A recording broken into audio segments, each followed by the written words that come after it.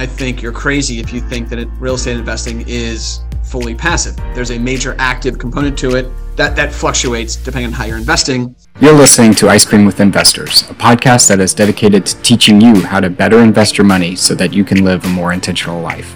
I'm your host, Matt Four, and it is my goal to teach and empower you to remove the roadblocks to your financial success. All right, Chad, welcome to the show. All right. Excited to be here. Thanks so much. Absolutely. Well, we like to start with the difficult questions here. What's your favorite ice cream? Favorite ice cream? It's interesting. I had this belief, I'll answer your question in a second, that whenever I order pizza, I always get mad when people order like boring pizza. And I always say, boring people eat boring pizza. Like pepperonis and plain pizza is like a very boring thing. And so I have like a big pet peeve of like, if you're going to do it right. Like get a unique kind of pizza and make it a more fun activity.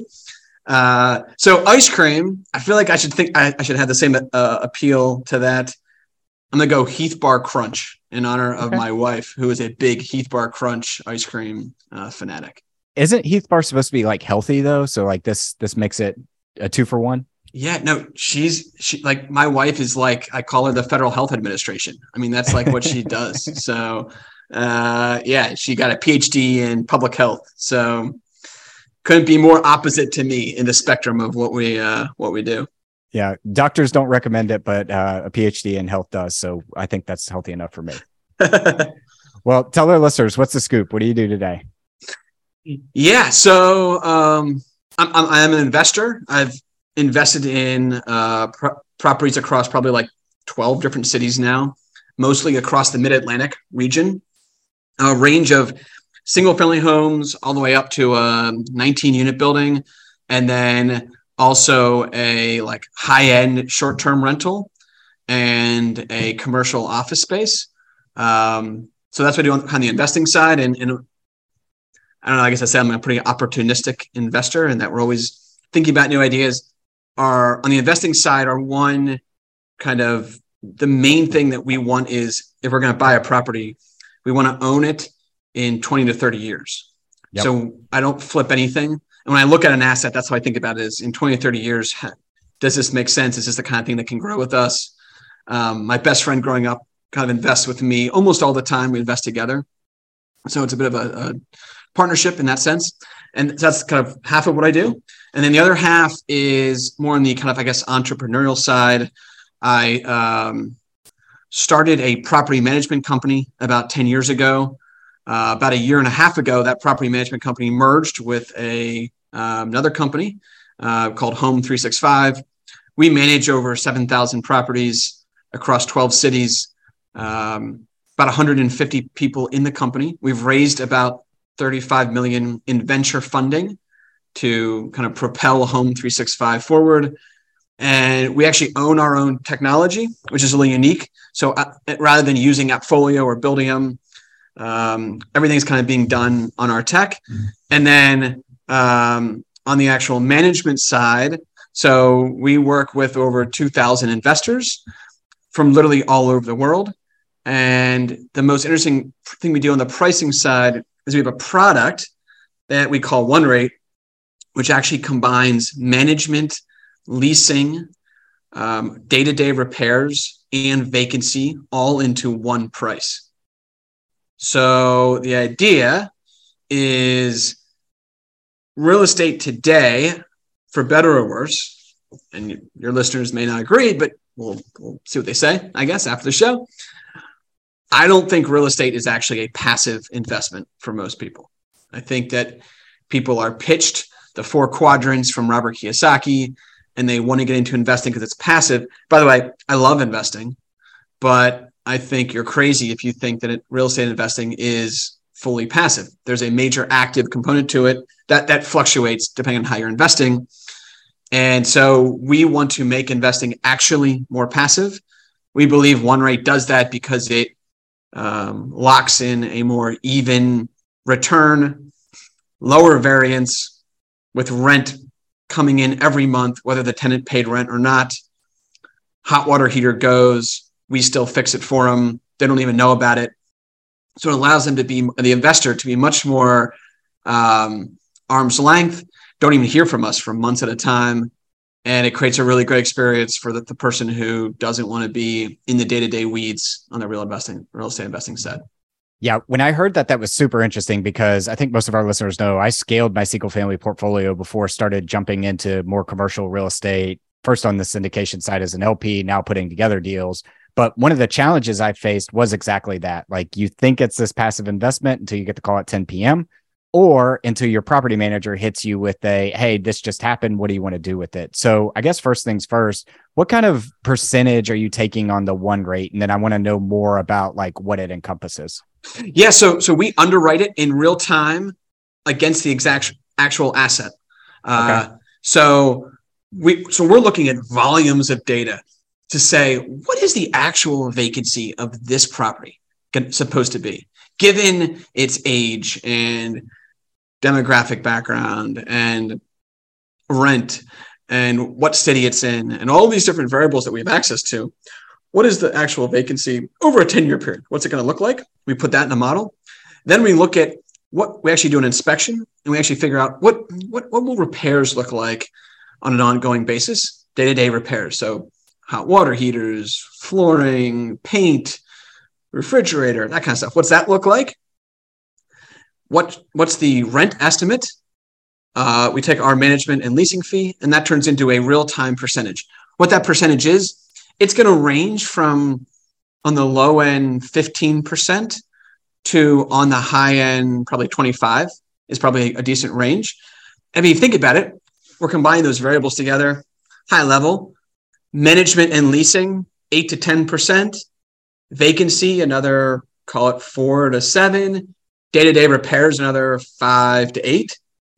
It kind of makes sense of where we kind of net out. And we're not actually trying to profit more through this program. Our investors actually see better returns on this program than on a more traditional management. That's why it's truly a win-win. What we're doing is making it totally passive. We're completely aligning the management company with us. And then here's the real kind of cool part. Not only is it a win for the owner to be passive, it's actually a win for us to have the owner be passive, because when a maintenance issue comes up, we just take it and make a decision and move on. And we don't need to actually go to the investor to get their feedback. Nothing against that, but our investors are all over the world and have full-time jobs and have careers and things they want to do with their life. And so we were spending a lot of time tracking down our investors and our clients and realized that, man, we could create this program that gets what they want, which is even cash flow, and gets what we want, which is frees our time up. So now all our time is spent dealing with properties instead of working so much with owners. Yeah, it's brilliant. When you said 15 to 25 at first, I'm sure everybody listening to this was like, wow, that's super high. It's not like I'm running an Airbnb over here. But when you factor in the fact that a water heater, an HVAC, a window, whatever is going to go out, a broken door, et cetera, those are big CapEx expenses in your day-to-day management of this. You start to come out ahead if you hold that property long enough. I know I've got property managers at like 8%, but when I have to replace a HVAC on it, for instance, for $5,000, that's going to be a pretty big expense. Is that how you're modeling this out, that you're going to include CapEx expenditures like that too? It's repairs. It's not a roof. So if you got to put a new roof on, that's outside the program. If you have a foundational issue or you need to put in a new driveway, those are CapEx items that sit above and beyond. But a new furnace, a new hot water heater, windows, flooring, paint, all of that, refrigerator, stove, that's all. It actually looks a lot more like repairs, like maintenance repairs in the property. And then, by the way, what you didn't mention is if the tenant doesn't pay rent for any reason, let's say the tenant moves out and we're turning it, we're still paying the owner while the tenant's not there. If the tenant goes delinquent and doesn't pay rent, owner doesn't even know. They get a check from us while we deal with that delinquency, trying to chase down that money. And if we have to eventually evict them, again, owner is completely at arm's length there. We're going through that whole process, that painful process, by the way, of moving on a tenant and trying to get evicted. Owner's still getting paid for us. So that vacancy bucket of money not coming in, which can cause some huge cash flow problems for owners, that also goes away. Yeah. You want to come serve the Nashville market with this kind of offering? So we're not in Nashville today. We are targeting Nashville for 2023. but we're in 13 markets: Philly, Baltimore, Chicago, Atlanta, Las Vegas, Phoenix. You can see our map kind of where we are. We're opening up new markets all the time on the geo front. So that's awesome. That's awesome. So one of my questions when I think about big data analytics and how you guys are crunching your numbers is like, how do you get your results from your data? You said you would go to the site and kind of do an analysis on the property, but also you're pulling the age of the property and vacancies. Like, talk us through how you're able to crunch these numbers to make sure it's profitable for both you and the investor. Yeah, I mean, look, people throw out terms like AI all the time, and I'm not sure the average person in real estate or maybe in America knows what AI actually means or what it does. So I'm not going to just spitball these random terms. I think it's actually more helpful to think about like what's actually happening in the data set. What are we actually doing? What we're looking at is literally a decade of data of managing a ton of properties and saying, on average, when we see a property that's this old, that has these tendencies, what is the real-time learning tech system tell us should be happening to this property, and that fuels the algorithm moving forward. And there's tons of tech lingo we can throw out, but that's what it really is when you think about it, when you're underwriting a property, if I were to tell you like, how did you underwrite that property? What are you doing? You're looking at all of your experience, or you're tapping into someone else's experience to say, on average, what do repairs look like given this age, given this scale, this square footage, this rent? What does vacancy look like? That's all we're doing, is that instead of asking someone, we're asking the model to say, hey, based on everything you've seen, tech algorithm over the last 10 years and continue to get fed more and more data, what do you how would you underwrite this? By the way, we know we're not perfect. I mean, like any kind of tech-driven scaling company, we're okay if we make some mistakes here and there. That's what fuels the model and allows us to be smarter. But the combination of the tech, and then the only thing I'll just say about our company is this is not a tech company that doesn't have any people in it. We have 150 people. Of those, about a third of our employees are actually real estate investors. So we have a ton of people with a ton of experience in real estate, both investing and property management, that are basically sitting on top of the tech, helping us make smarter decisions every day. I think one of the places, we were talking a little about before the show of like, why has tech not disrupted real estate yet? And I think one of the reasons is you haven't seen many companies come about that combined real estate acumen with tech folks. And I think that if you have one or the other, it's not going to work in the tech. So people who understand real estate who try to get into tech, or people who are in tech, and there's tons of examples of this, who try to get into real estate but don't really know it. They haven't lived it. They haven't been to a courthouse to evict someone before. They haven't had to actually, these are some it's like we'll have investors sometimes that'll be new investors, and on the second of the month they'll call us frantically and they'll say, why hasn't my tenant paid rent yet? And it's like, welcome to real estate. Yeah. That's how this works. And so I think it's really the combo of both. It's people who understand, great people who understand real estate and really understand the nitty gritty, along with great people who are more tech based. Our development team happens to be in Israel. And I think I say all this to say, this is the future of real estate. Is going to be real estate people and tech people coming together to do really fascinating things in an ecosystem where we just haven't seen a ton of disruption the last couple of decades in technology. Yeah. First of all, I want to say thank you for not using any buzzwords there. I like to say that most people who are in AI don't even understand what AI is. It's kind of like the quote unquote cloud. If you're in technology, nobody knows what really the cloud is beyond it's somebody else's computer. So thank you for not using terms there. But I think your point is very interesting. Like, technology is very, very different than how real estate works, because technology wants to say if A, then B. And go down a path linearly. And real estate doesn't really work that way. Just like in real estate, you're like trying to be creative with your algorithms and the way you're thinking about things and seeing deals and being creative on how you structure them. And technology people really don't work that way. They like to see a linear progress to that. So fortunately, having experience of both, hopefully both of us having experience of both, maybe we sit at the middle of this convergence here of technology and real estate blending together. Yeah, I think that's right. I think, how we think about the world here is this is not, when Instagram was founded, it was 7 developers in a room who created a great tool. The world took it and it became this $1 billion company. That's not the future of real estate tech. It's not 7 developers who create a tool and it just goes crazy. And so I think how we're thinking about it is, where can technology automate human processes that are repeatable and make decisions smarter that can be done every day? Think about underwriting as a great example of that, where actually a machine can probably do a better job of pulling in data, especially certain kinds of properties, than a person can, or paying a bill, for example. So all our bills, the bill comes in, the water bill, we scan it, and the system bills the tenant and sends a check out. And that's all we do. The system's smart enough to be able to do that. But by the way, when that property enters the system for the first time, there's someone sitting there saying, hey, let's set this up right to make sure the tenant's paying for water, make sure the lease is set up right. So I think it's that combination of both that's the future of where this is going. And I think it creates some really great outcomes that weren't available not too long ago.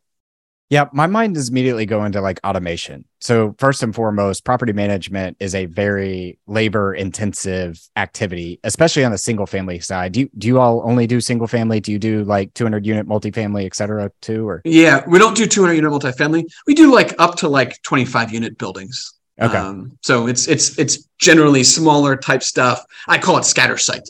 And to your point, it's super manual. It's a logistics nightmare is really what it is, because when you're managing a 100 unit building, you've got a full-time person there. You probably have a couple employees. As the unit count increases, you have more employees who are really your eyes and ears on what's going on. The single family home, you don't have an employee at the property. And so the logistics of managing that is a ton of automation of process and procedure. And look, I think what we've learned undoubtedly is automated features just perform better at scale, especially when they have oversight of a live human being.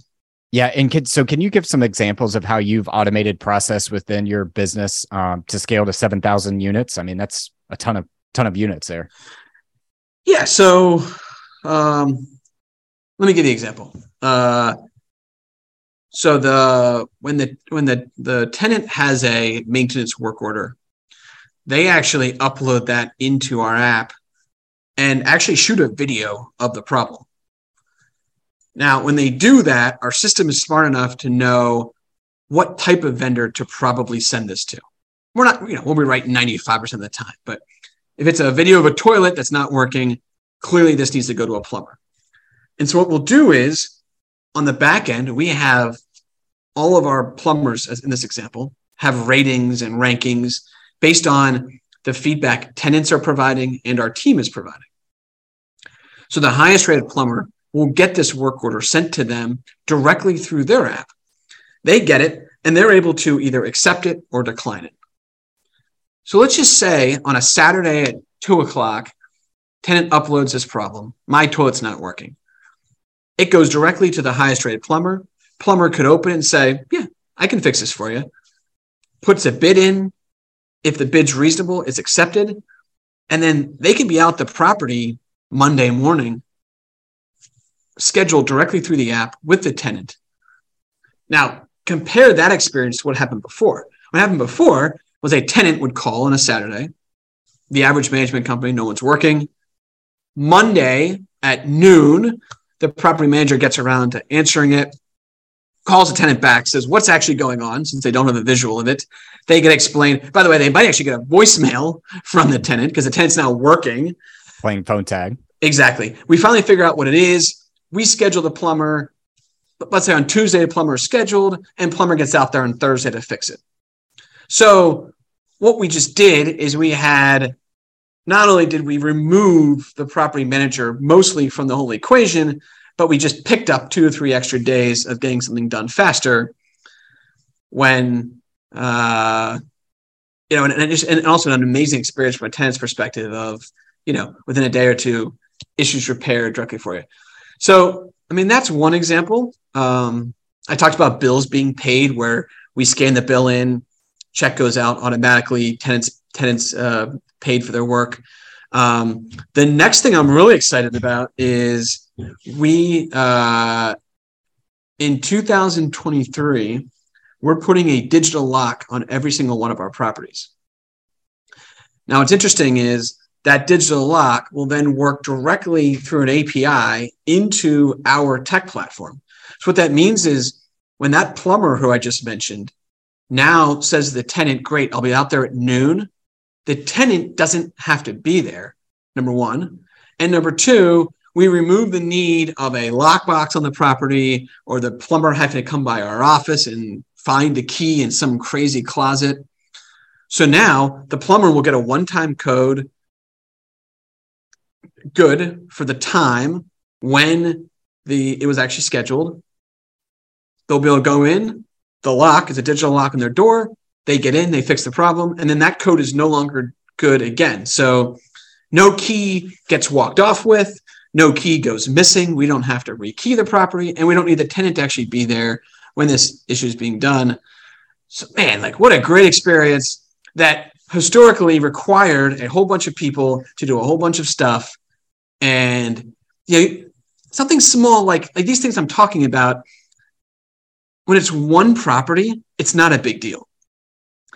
Anyone can manage 5 properties. I mean, you probably know this. You probably manage properties. Many people on this phone have probably at some point managed a property before.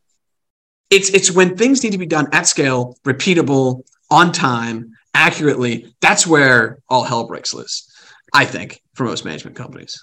Yeah, I mean, the example with the plumber right there is the value between your 15 to 25% or whatever the one rate fee is, right? Because I'll just tell a story of in 2020, I had a minor flood damage because it was a little drip. Now, had that little drip been acknowledged within the first 5 days, I probably don't need to go in and rip up floors, replace subflooring, doing all that sort of stuff. And that's the difference between 1 day and 6 days of getting stuff repaired. And so just that little feature of being able to upload it on a Saturday, have somebody out there on a Monday or even Saturday, right?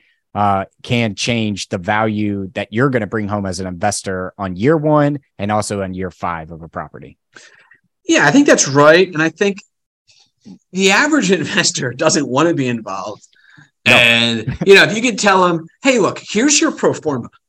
And when you go through your pro forma, it's going to show vacancy and management and leasing, and it's going to show repairs. And you can say, hey, look, I'm going to pretty well come in at what your pro forma is already showing. But by the way, you're not going to see this up and down. You're not going to have good years and bad years. You're not going to have these stressful phone calls, like you said, at 7:00 on a Friday night. And now I can't sleep because, that's the reality of real estate for so many investors is sleepless nights. I had one of our leaders in our company who doesn't, most of our leaders all invest in real estate, but one of them hasn't. And he said, and he said, man, he says, without this kind of tech, he's like, I'm not sure I'd ever want to scale a portfolio. It seems so stressful. And that was like the soundbite. I was like, yeah, like what a sad state of real estate is. Like scaling a portfolio can actually be a stressful thing.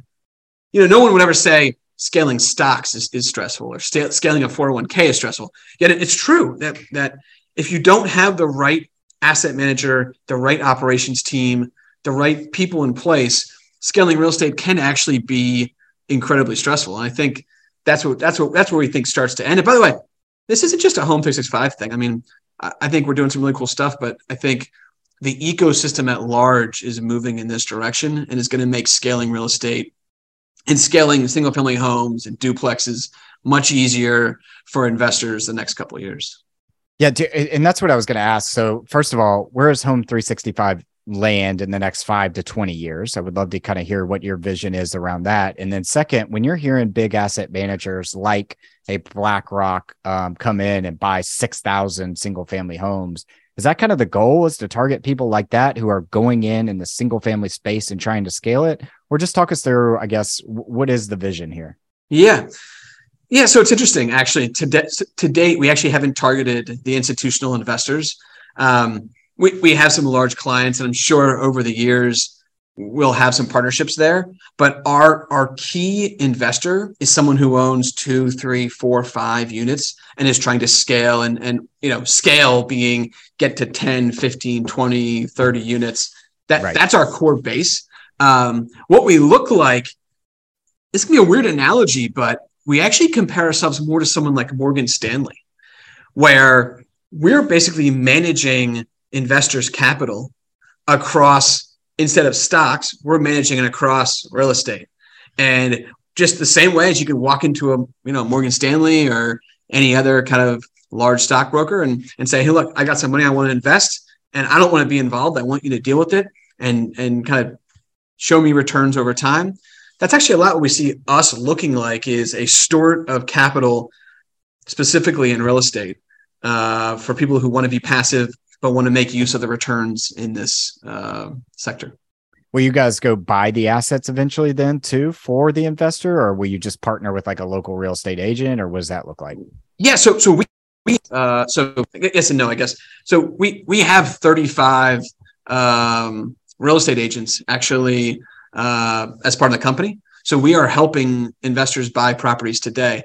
I started to say no because we're not buying the property. So whereas a turnkey operator out there, DoorVest, for example, is actually acquiring the property, fixing it up, and then selling it to another investor.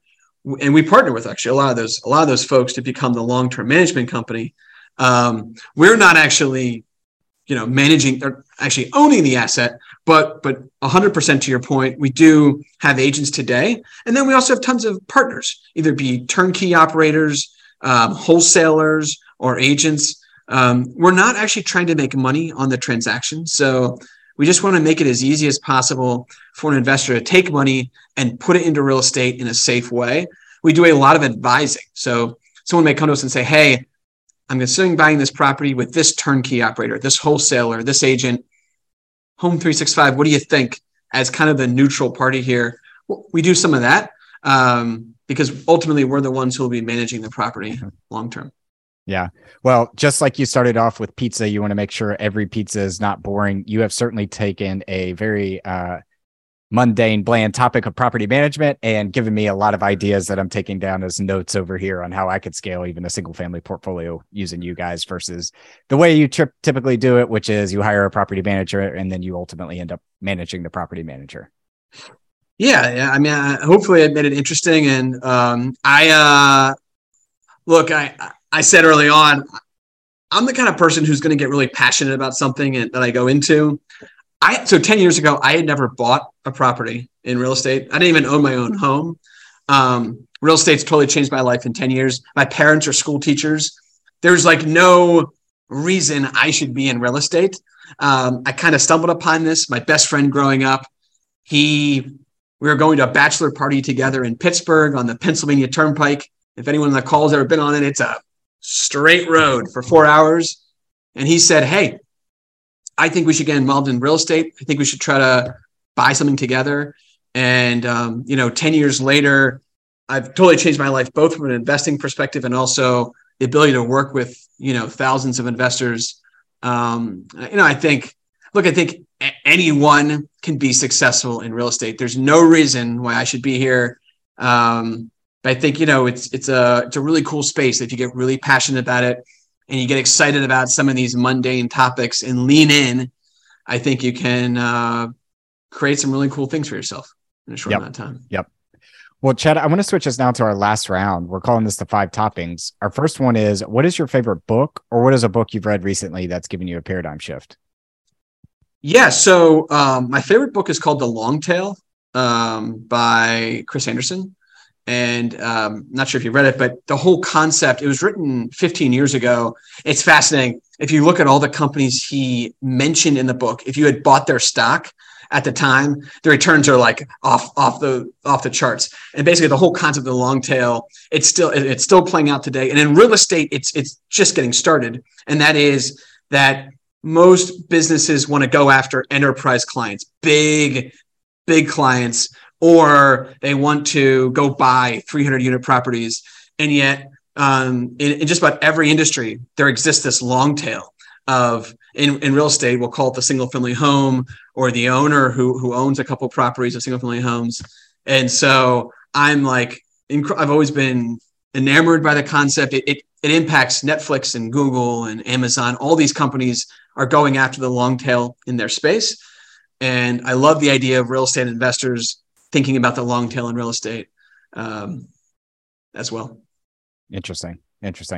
Our second one is, I believe that the person you become 10 years from now is directly correlated to the habits that you have and the things you do every day. What are some of the things that you do every day? Yeah, I've got a kind of a strange one, I guess. So I start every day by going for a run.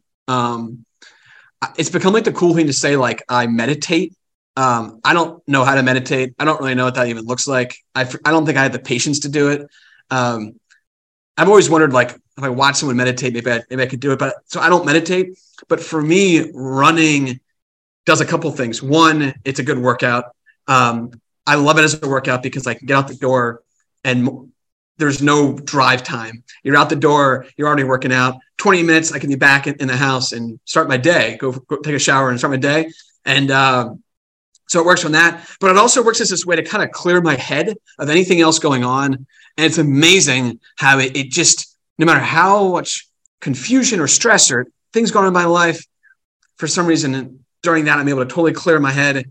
My brain gets going and it kind of funnels my whole day. I don't drink coffee, which is kind of weird. For some reason, after the run, I've got so much natural energy and stuff going on that. So I don't know, that seems to be I guess my favorite one of just a way to kind of really get things started. And it kind of solves a couple problems for me, I guess. Yeah. Most of our listeners know I'm an endurance athlete, so I love running, cycling, and things like that. And in fact, you were in my ears this morning when I was on my run, just doing a little bit of research here for this podcast. That's awesome. Our third one is, what's the best piece of advice you've ever received? Oh, it's a good one. I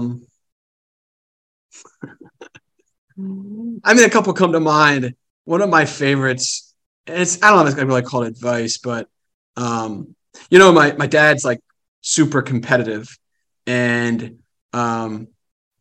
he always says, losing sucks. And he's right, for anyone who's competitive, losing does suck. And so, he always said, the winners, everybody on race day wants to win. The winners are the people who show they want to win 6 months before race day. I think that plays out to everything in life is, I think if you want to get involved in real estate, everybody wants to become a real estate mogul. But like buying your second real estate property is kind of hard. By the way, balancing a budget so you have the money to buy your second real estate property and, on a Friday night going to make sure the property's okay. Like these are the habits that lead to long-term success. And it's not, everybody wants the end goal. Everybody wants to win the gold medal. Everybody wants to be a millionaire. I mean, that's great. And I mean, I think having goals is important, but it's what are you doing 6 months before that sets you up to make sure that you achieve, that you win, that you take home the gold, whatever it is you're trying to achieve at the end. Yeah. It's really, who do you show up when the lights aren't on? Right. Like exactly. I pride myself on when the lights aren't on me, showing up and being intentional in the things that I'm trying to do. In hopes that one day it'll all pay off. Yeah, I think that's right. I think my favorite saying actually to all of our company is the person who often takes the most shots will win in life. And think like the basketball analogy, you can either figure out how to have a higher shooting percentage or you could take more shots. And I've always felt like it's kind of in the same vein. I've always felt I can control how many shots I take.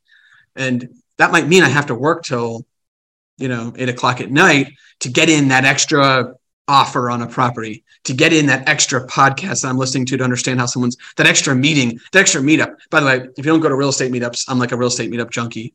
There was a period of time where I was at least 2 real estate meetups every week for about a 4-year period. Think about that. 4 years, 2 meetups a week during the week at night, beyond a job and day and all that stuff, because it was a way I could both educate myself, build relationships across the Mid-Atlantic.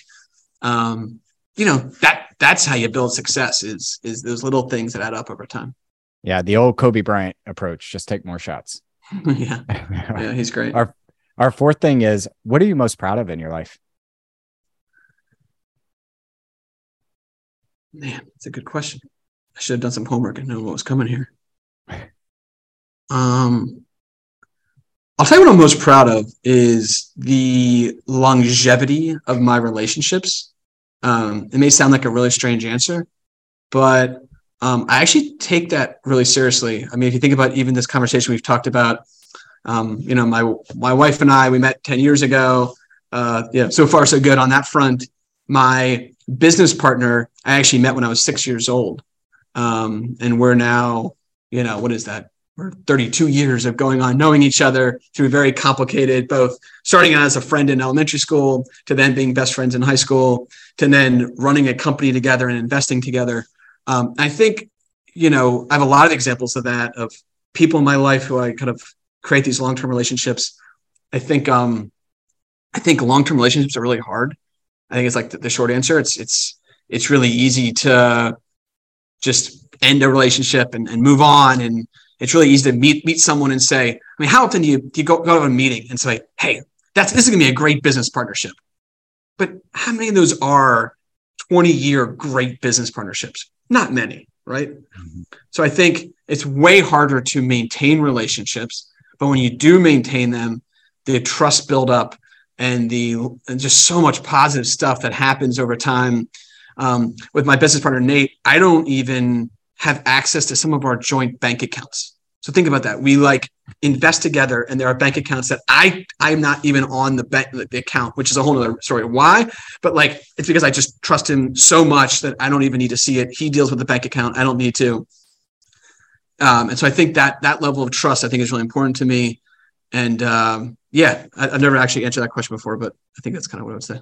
Yeah, no, I envied that answer actually, because I'm really bad about focusing on what's right in front of me in life and being very intentional where my feet are, which sometimes means that I lose touch with people that are really good friends with me in life. I was just thinking about a mentor that I haven't chatted with since a year to this day, right? And I'm like, man, I need to call that guy. So I really envy that answer. Yeah, man. I think one thing I would say is I'm really intentional. I think you can create a text message here and there can go a long way, with just keeping that thing. When that thing happens, it reminds me of someone. I'll take a picture and I'll send it to them.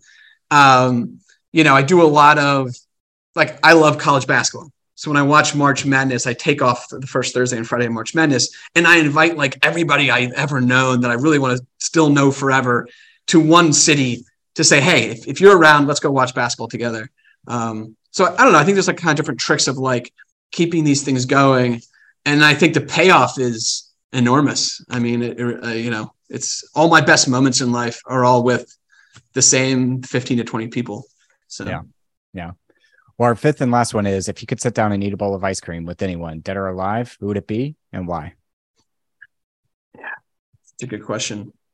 Look, I think what's fascinating to me is people who have been able to get folks to do things at scale is really fascinating to me. People who were so convicted, so passionate about something that were able to get someone to kind of see their way and ultimately drive a cause. So there's a couple of people that come to mind. Gandhi is probably the first one. But just to really understand, not so much, I mean, you can read about him and you can hear speeches, but I think what's more interesting is someone like that to understand, what really drove the behavior? How did they, when Gandhi was 20 years old and wasn't Gandhi, what was step one? What was step two? How do you, move on through those years of building, to really get people to move in a behavior shift that you're looking for? I just find it fascinating. I think it's really interesting and compelling. I think these people lead to really interesting people to talk to. Over 125 episodes, and we've never had the answer Gandhi before. All right. Well, there you go. What's the most popular answer?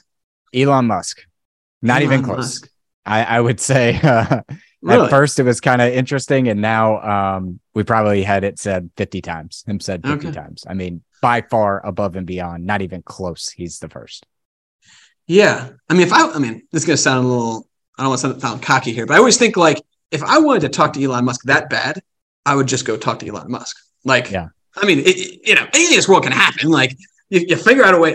You got some connection with him in some way, someone in the company, you can go track him down and somehow you can get breakfast with him. But, there's some people in this world that are be tougher to meet. And those are the people that come to mind to me. So, yeah. Well, Chad, fantastic conversation. If our listeners wanted to reach out to you and learn more about you, connect with you, or figure out what's going on at Home 365 and how you could take management of their property, where is the best place we can point them? Yeah. So our website's home365.co. So we have a bunch of info up there. You can reach out to us. Me personally, so I'm on Instagram as Real Estate Hackers, which is kind of a cool handle. So you can follow me there or on Facebook or LinkedIn. Those are kind of like the three main places that we publish content and YouTube. So if you kind of look on Facebook and LinkedIn, it's under Chad Gallagher, and under Instagram and YouTube, it's under Real Estate Hackers. And we try to talk to a lot of people and produce a lot of content that we think might be interesting to people who are trying to invest in real estate. Perfect. We will link those in the show notes. And then Chad, thanks for coming on the show. Thanks, Matt. I love the ice cream thing. It's I'm actually about to go out with my wife tonight for a date, and I think we're going to get some ice cream. You got me craving a Heath Bar sundae, I think is what. I don't want to compare myself to Gandhi, but you did say it just starts with the first person. Yeah, it's for sure. I guess we should get lunch sometime, is what you're trying to say here. Thank you for listening to Ice Cream with Investors. If you like what we serve you here, it would mean the world to me if you would like, subscribe, and leave a review on your favorite podcast app.